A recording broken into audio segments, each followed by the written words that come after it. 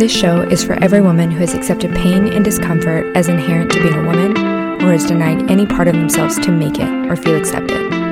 Women of reproductive age have been left out of a lot of research because our bodies and our hormones are considered too complicated. What is worse is this idea trickles down into education, leaving most women with very little information about how their bodies work. Not only are we not taught how our bodies work, but once you start asking questions, it is surprisingly difficult to find answers. I believe that every woman deserves to know how her body works, to recognize when symptoms arise, and to feel confident in her inner voice. Because the pain, the mood swings, and the hormones are not your problem. They are your body's messengers. So I'm here to confront and change narratives around being a woman, being hormonal, and yes, PMSing. I'm your host, Brianna Villegas, and welcome to my Hormone Rants. To wrap up the series that I've been doing over the past few weeks about relationships, my husband is joining me again to do a little Q&A. So we also got some questions from listeners and their partners that we're going to jump into today. So Dan's actually going to start asking me some questions that partners submitted. All right, so first question, how does it feel to be that different from week to week, day to day, month to month? Yeah, I think this is a great one and definitely probably really hard for men to understand when their natural hormone changes are set every day, right? Their testosterone shifts happen across the day and reset every morning. We have different energy and focuses that shift across each phase. And so we experience those energy focuses for weeks at a time. I think there's a couple things to note here. One is that what it should feel like is just this like smooth transition between these different energy types, the same that a man would feel across his day. So right off the bat, that's already so different than my experience would be. Right, and I'm thinking like pre-kids, I'm getting my sleep every night, I'm waking up, feeling incredible, and that's feeling how I feel every single day. For you, right off the bat, it's already just different throughout the month. So I think understanding that is well, key. Yeah, I think part of it too is understanding how your body works, because if you can think about that of like first thing in the morning, high energy, like ready to go, ready to hit the ground running. Men who struggle with insulin resistance or other like physiological things, like they might not have that experience because their bodies also aren't working like optimally. But when your body's working optimally, you have that high energy, and then kind of like around lunchtime, early afternoon, like you might hit a dip in energy, but then that kind of comes back in that, like 5 to 7 range, right? Like the happy hour window where you do want to go out, you want to socialize with people. So you're experiencing that across the day. And so as gentle as those shifts are, where like you notice it, like, oh, like I'm a little tired, or I need a pick me up, or like it's time for my afternoon snack because my energy is dipping. That's how the shifts from week to week should feel.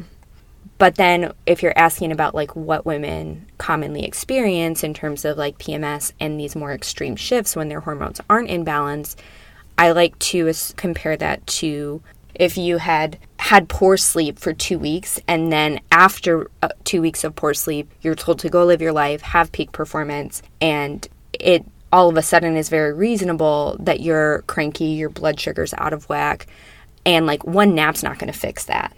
One snack is not going to fix that problem. Like this is at a state of like you're burnt out, like you need some real support at that point. And that's really what's happening is your hormones are out of balance. And so your experience of everything can be really heightened and it can be extreme. And you then are less able to regulate your emotions, similar to sleep deprivation.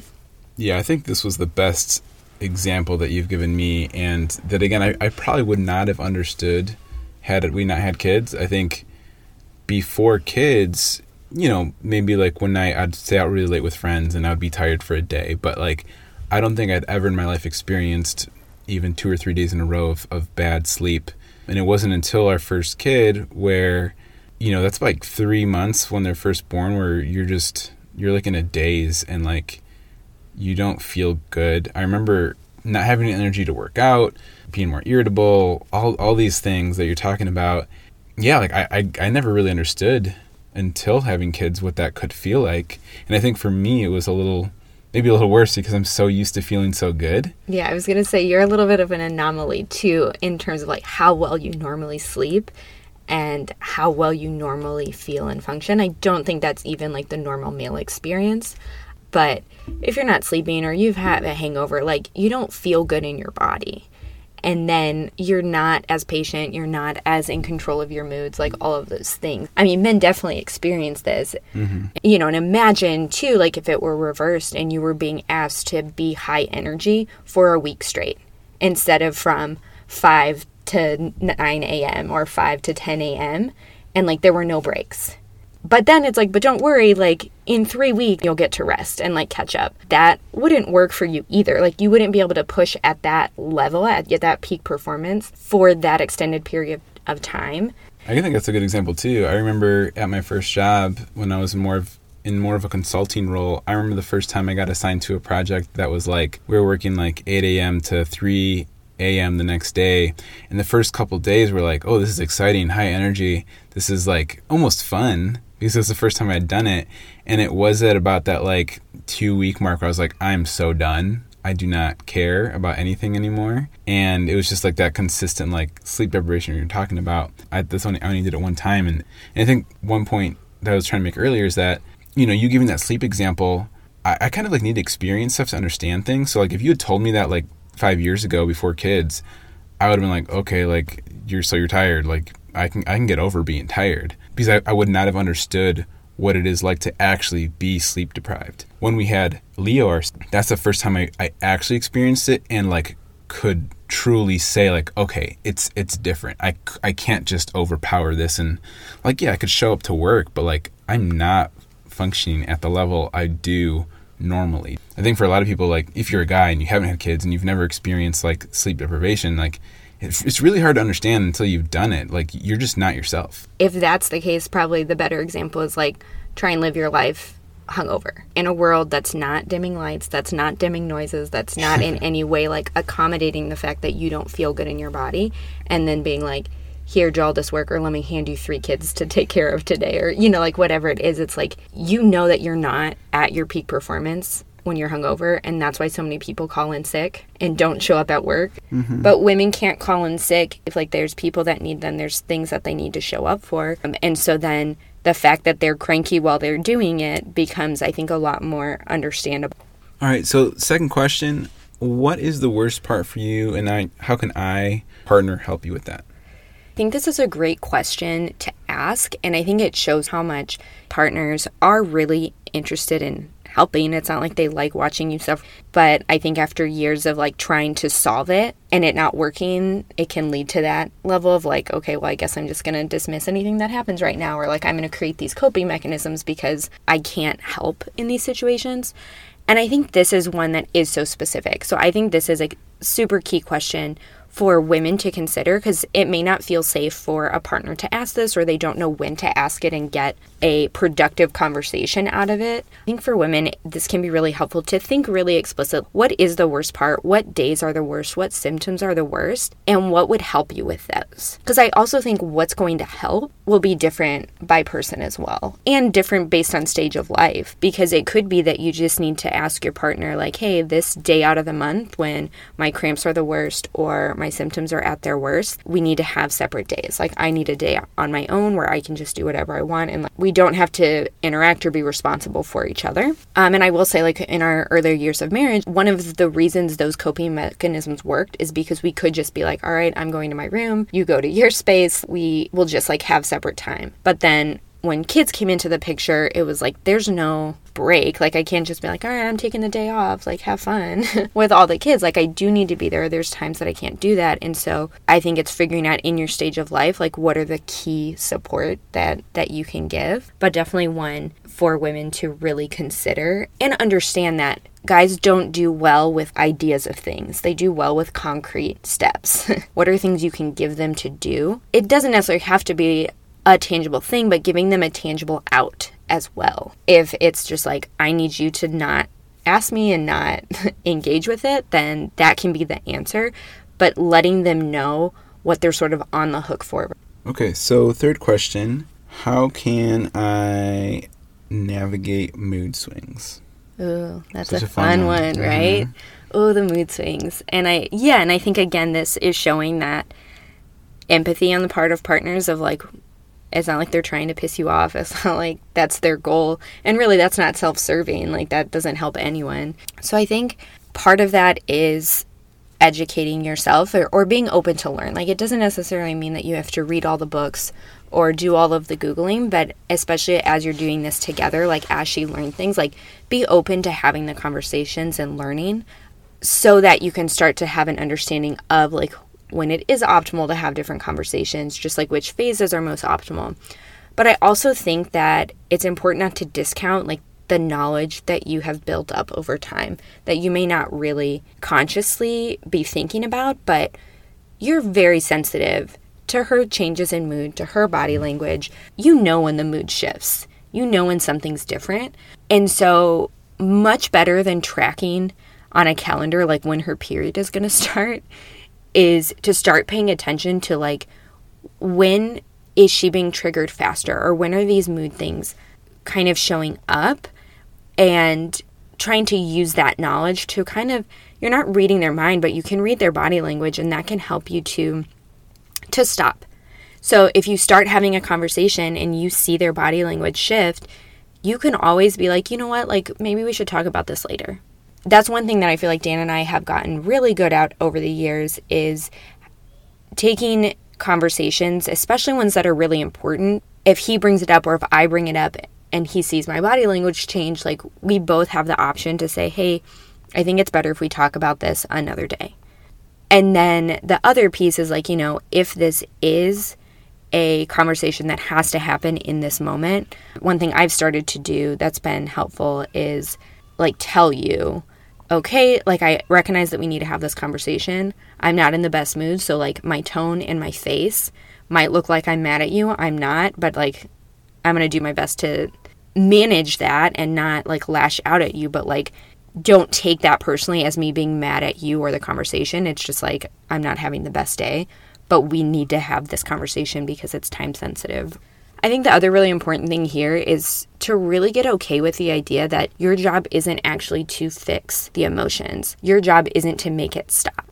As a partner, you're not responsible for that emotion, and I think it's really important to start having conversations that are setting up those explicit boundaries of you need to tell me when you're upset because of something I did and it's something that we need to talk about that like I'm doing or need to work on versus you having an emotion. And I think for women, it's important to make a conscious effort and like be thoughtful about, are you putting that emotion on them? Are you making them feel responsible for this thing that you're feeling versus learning how to actually work through that emotion on your own? Because I think there's a balance there of, yeah, I have a right to not be happy all the time. Like as humans, we're not constantly happy. Aside from Dan. No, but even Dan has fluctuations. They're just tiny ones. But like, you know, that's a human nature to have feelings towards situations, to have reactions, and it's not always positive. And negative emotions, like positive emotions, are ultimately signals. And so they're worth evaluating and processing through. But it's like this balance of giving space for them without putting it on another person and not taking it on. So that's like work on both sides. I know that's one that you struggled with, right? Is like not taking that on. Yeah, definitely. And I think when I hear you say these things, what stands out to me is that, you know, everyone always says, oh, communication is key. You got to communicate. And I think that's 100% true. But just as much as that's important, I think on the flip side of that is like knowing when not to communicate and push things to later. I think that's what's taken me a long time, is recognizing, like you said, like the body language and the mood and things like that. And I think maybe I just had it like on a, my mood's my responsibility, your mood's your responsibility. So like you just have to, like, we got to talk about this right now, even though it's not going to be a good conversation. And that just took me so long to like notice, and maybe I wasn't putting in the effort to notice the mood you were in or take those other things into account when bringing things up. That's a lot of effort too, to like be constantly looking out for these hints and clues. And I think the more, you know, in touch you are with like your emotions and things like that, it's probably going to be easier. And because I'm further away from being in touch with my emotions, it's going to be harder for me to like sense those. But I think that's where getting really explicit, because sometimes I will say that, like, I'll be upset about something and Dan will make a comment about it of like, why are you getting mad at me? And I'll say like, I am mad. I'm not mad at you. Like, I can deal with this, or I can have this emotion right now. Like, I'm working on that piece. I'm working on being mad. Like, that's a thing I'm dealing with, but that's not the same as being mad at him. So because I am better at that piece of the emotional intelligence piece, like, I've taken more of that, I guess, burden or that task of being more explicit with you in defining those. But even if it's not getting like that deep into the emotion piece, if you're not there yet, even just being explicit about like what the ask is. If I just need to share something, lead the conversation with like, I need to rant to you about something. Or and I don't need you to say anything. Or like, I have a question for you. Or like, I explicitly say like, I'm asking for your opinion on this. Or I'm asking what you think about this. Do you have a different perspective on this? And if Bree doesn't say those things, I've learned to, when she's done, like, okay, so what do you want from me in this moment? Like, do you want my opinion, my suggestions? Do you not want anything? Like, because most of the time it's an invitation to be empathetic and hear them. And because that's what most of us want, is to be heard and to say, yeah, wow, that's really frustrating. Or like, I see that was a hard day. Which is the hardest thing in the world for me to say when like there's a clear answer. Well, it seems clear to you, right? But it's, that's what I mean. And I think that's the part, it's assuming that if you're talking about the problem, you don't see the clear solution. And I think a lot of time the issue is that women do see the clear solution, but they're going to have to walk through these emotions first. And this is really comes back to socialization, right? Like, women have been taught that emotions are valuable and to share those emotions. And that process is a part of connecting with people. Whereas men have been taught to shut that down. Just get it explicit on, like, what do you want out of this conversation? And not in a defensive way, just being more curious and doing it both ways. And because ultimately, like, you're a team. And the point is to have more productive conversations that are bringing you closer together, as opposed to trying to be right or to be like, that your way is the best. It's like, they're different. And that's the beauty of, diversity. And that's the beauty of like working together on something, is the more different your perspectives are, the more it challenges you to think differently and just be more open to, perspectives and possibilities in the world. If you've been enjoying the conversations that I've been having with Dan over the last few weeks, I'd encourage you to share this with someone that you know who could also benefit from it. And definitely check out the show notes for this episode. I've put together a couple free resources for you. One is a PMS guide for couples that's going to help guide you through these conversations, as well as some tangible action steps that you can do to support each other along the way. And I've also created a mood tracker that's really designed to help you identify these patterns in your own cycle, and not just symptoms, not just pain, but where to see the way that this positive energy shifts consistently show up in your life. I hope you enjoy it. All right, so now let's switch over to some questions from the ladies.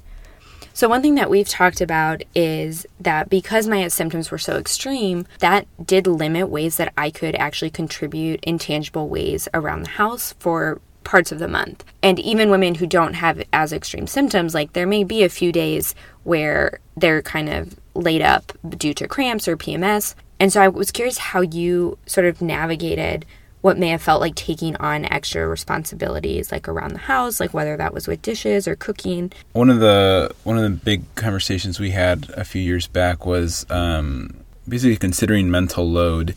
And that was a new concept to me. And once it was brought up, I quickly realized, like, oh, like, this is a thing that, like, we're both taking on mental loads, and it's different, and that should be considered in addition to the, the physical things that you're doing at home, like cooking or cleaning or laundry. Some mental loads that I hadn't considered were, for kids, like how we were feeding them or our parenting philosophy. So understanding that even if there was a week where I did all the cooking, or even took the kids a little more, it was like, okay, well, there's still a lot of other things she is doing that you can't see, and that is important. I think another one too was realizing that parents can bring a mood into the home. So like, if Bree was super exhausted and irritable or something, like that can come on to the kids. So like, if she needs to take a little bit, an extra 10 minutes after work to, I guess, relax and come out at a better mood, what is that going to bring into our home? That's going to mean people are generally in a better mood. Like, okay, that's something she's bringing into the home too. So that's almost like a mental load as well. So I think there's a lot of little things like that. And really just in general, the 50-50 mentality that I think a lot of people have. Like, no one's going to come out winning with that. There's always going to be like, well, I did this, you should do this. And I think that can get unhealthy really quickly. So I think we kind of did away with that a while ago. So kind of just looking at the whole picture has helped me. And this is probably more of a reverse situation than a lot of people are in, or at least some people. I know it's very common to have the reverse where like the wife is doing a lot of the physical tasks in the home as well as the mental load tasks. And I think it's just learning like how to place value on things too, you know, or thinking about, you know, who's cooking meals or who's doing the grocery shopping or who's putting gas in the car. Like all of these things require time and thought. And I think that's the biggest thing is we think like, oh, well, you just like go to the gas station. But really what you have to do is you have to think through your day and make a point of like, where is this going to fit in? Which gas station am I going to go to? What do I believe about gas? Am I the person who like fills it up anytime it like gets to 3/4 of a tank? Or am I someone who uses it until it's like on E and fills out? Like, you know, there's all these thoughts that go into such minor tasks that I think we don't always consider and place value on what someone is really taking on when they do that. Even something as simple as like taking out the garbage. Like, is that person taking out the garbage and refilling the bag? Like, are they doing the whole process? And it now is something that you never have to think about. Like, that's value added. And so I think the more that you can really shift it to a gratitude practice of like, what is this person doing? And how are they bringing value? Or how are they taking things off my plate so I can do this thing that I love to do or allows me to contribute in the way that feels good for me. Yeah. And it's always easy to put more value on what you do and put less value on what your partner's doing. I think a really good example that one of my friends gave me was that, growing up, her dad worked and then she would get home and he was always in a bad mood and he always talked about how he hated his job. So as growing up, she just assumed she was going to hate her job, that like jobs were not fun, jobs were awful. And that was just a long-term, small little thing that shaped her whole life. And seeing how something like that can affect kids, it's like almost thinking about how this value hidden all over the place. All right, so I think something related to this is cycle syncing like shifts your approach to life. And so this can involve a lot of changes. But if there is a partner who's maybe resistant to the changes happening, do you have any suggestions for how women can communicate like the need for support or how their partner can support them to make it the most successful? Yeah, I think letting your partner know and helping them understand that like this affects them as well. So if you want to stop eating cookies every night or having a drink every night, letting your partner know this is something you want to do, and that by them having that cookie or alcohol every night, like that just makes it very difficult for you. The least they can do is like not make it more difficult for you, right? So maybe they have that cookie in private or that drink in private when you're trying to do this. Letting them know it's going to affect their lives. He's like, if you're in a better mood, if you're handling things better, it's going to be better for them too. On the don't make it harder part, I think it's also recognizing if these are ways that you relate to each other. Because like if that's your pattern, like we have a drink together every night and you decide like we're no longer doing that, are you setting yourself up to replace that ritual with a way that you can connect? Because it may not be that the drink is that hard to give up, but it could be that it's like, all right, but now what do we do? Like this is our thing, or late night desserts is our thing. And so it's working on adjusting those things, like what's associated with that, what are the meanings tied there, and like how can you replace the item but still remain like connected. You don't need someone on board to do it either. Yeah, obviously it makes a huge difference, and I think communicating that is like giving them that validation that like their support does matter and it does impact you. You can just really make it something where like this is something they want to get on board with and they want to help you. All right, so next we're going to talk about a few things that people submitted that it's like these are things that women wish their partners knew. So the first one is really how their partners think about female issues, how they think about periods, how they think about cycles, and especially in the idea of women being inconsistent because we approach problems differently at different times.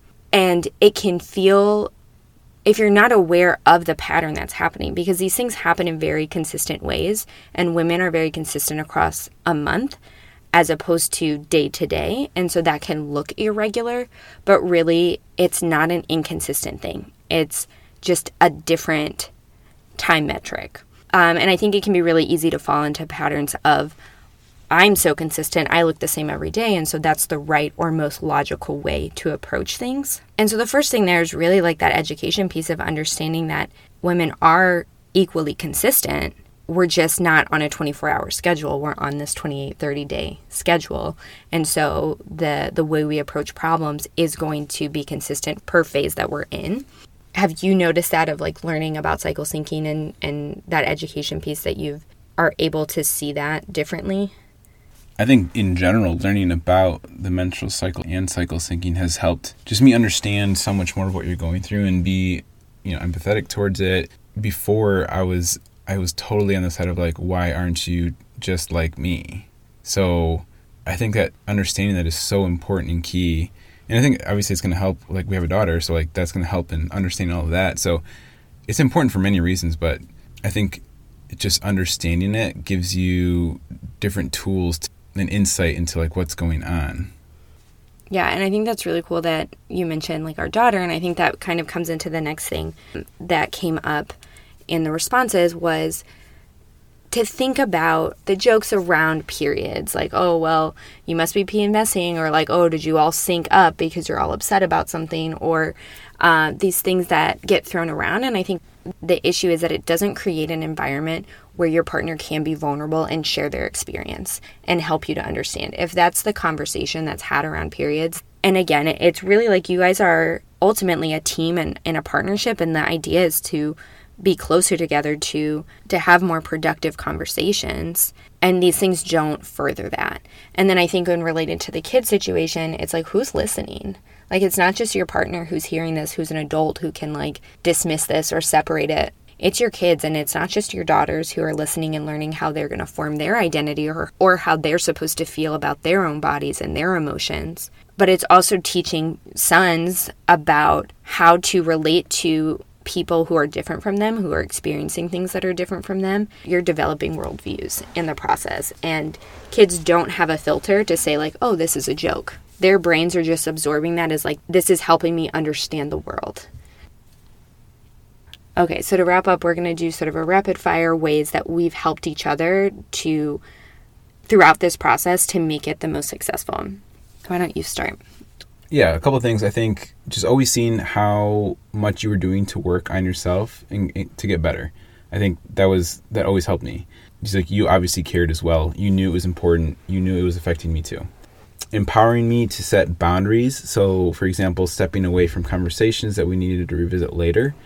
And another one is leading conversations, or, letting me know that your face or your tone isn't directed at me, that you're not mad because of me, and just being really upfront about that has always, especially recently, helped me kind of like step away or understand that it isn't me, and take that on myself, because that was always a problem for me.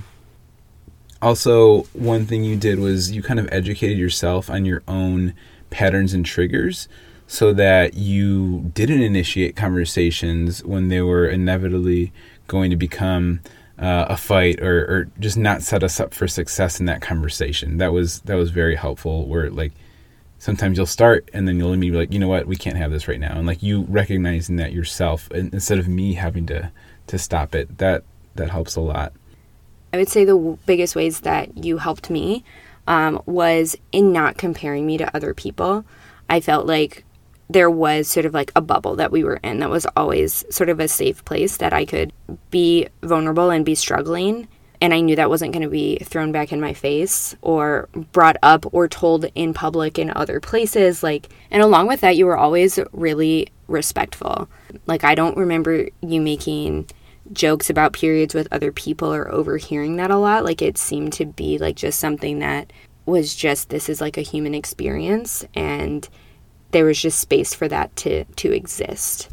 And so that helped me to feel safe in our relationship, and I think to continually to pursue answers and like look for solutions and feel good about like, this is not just impacting me, it's impacting you. And like, I wanted to be better for you as well, because I also saw the way that you supported me in the process.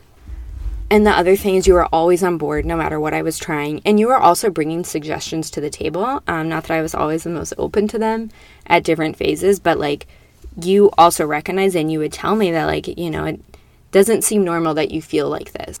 And that pushback and hearing someone say that like also helped push me to say like, maybe this isn't, maybe there are answers and maybe I can be better. But it was always in a respectful way. It wasn't like, you know, calling me out. It was more just like, you seem distressed or you seem like you're in pain and like that doesn't seem right. Like maybe there's something we can do to help that. And then you are always open to learning. It wasn't like you were reading the books. You were always open for me to have the conversation with you and to explain it to you and to bring you into that learning process. You've always placed value on ways that I do contribute, because that's been a hard thing for me, is to see myself as never doing enough, and knowing that you saw the other ways that I contributed in the family that weren't tangible and visible just help that process along. What all of those really sum up is that, you know, we were always, even in the hard times, even when our coping mechanisms weren't the healthiest or we were not communicating the best way, like at the end of the day, we were ultimately a team and we were wishing for the best for one another and trying to help each other be the best versions of ourselves. And we were also trying to be the best versions of ourselves, like work on that on our own as well. And ultimately with all of this, it's been navigating the balance of responsibility. Like, what's your work and what's my work? And that's just been a constant conversation and one we continue to have. And I don't know that we'll ever stop, because the way that that manifests is so different based on different stages of life. But I think ultimately the best thing that we've done is we've gotten very comfortable talking about periods and my cycle and my moods and my symptoms. And some of that was forced on us because it was like, well, we can't ignore it. It's definitely the elephant in the room. But, you know, now cycle phases and period updates are so commonplace in our house that sometimes you'll tell me you noticed a change even before I can tell you that it happened. And it's their entire reproductive years, which means the majority of your relationship, the majority of a marriage is going to revolve around this cycle, because women do have such a powerful impact on the mood in a home. And so having that be that commonplace in the conversation is game-changing. Thank you so much for listening. With all of the things that are competing for your attention, it really means the world to me that you choose to be here. If you want more great episodes like this one, subscribe on iTunes, follow on Spotify, or wherever you listen. And if you want to learn more about me and how I can help you stop normalizing your symptoms and start optimizing your experience, head to BriannaViegas.com or find me on Instagram at BriannaViegasCoaching. You've got this.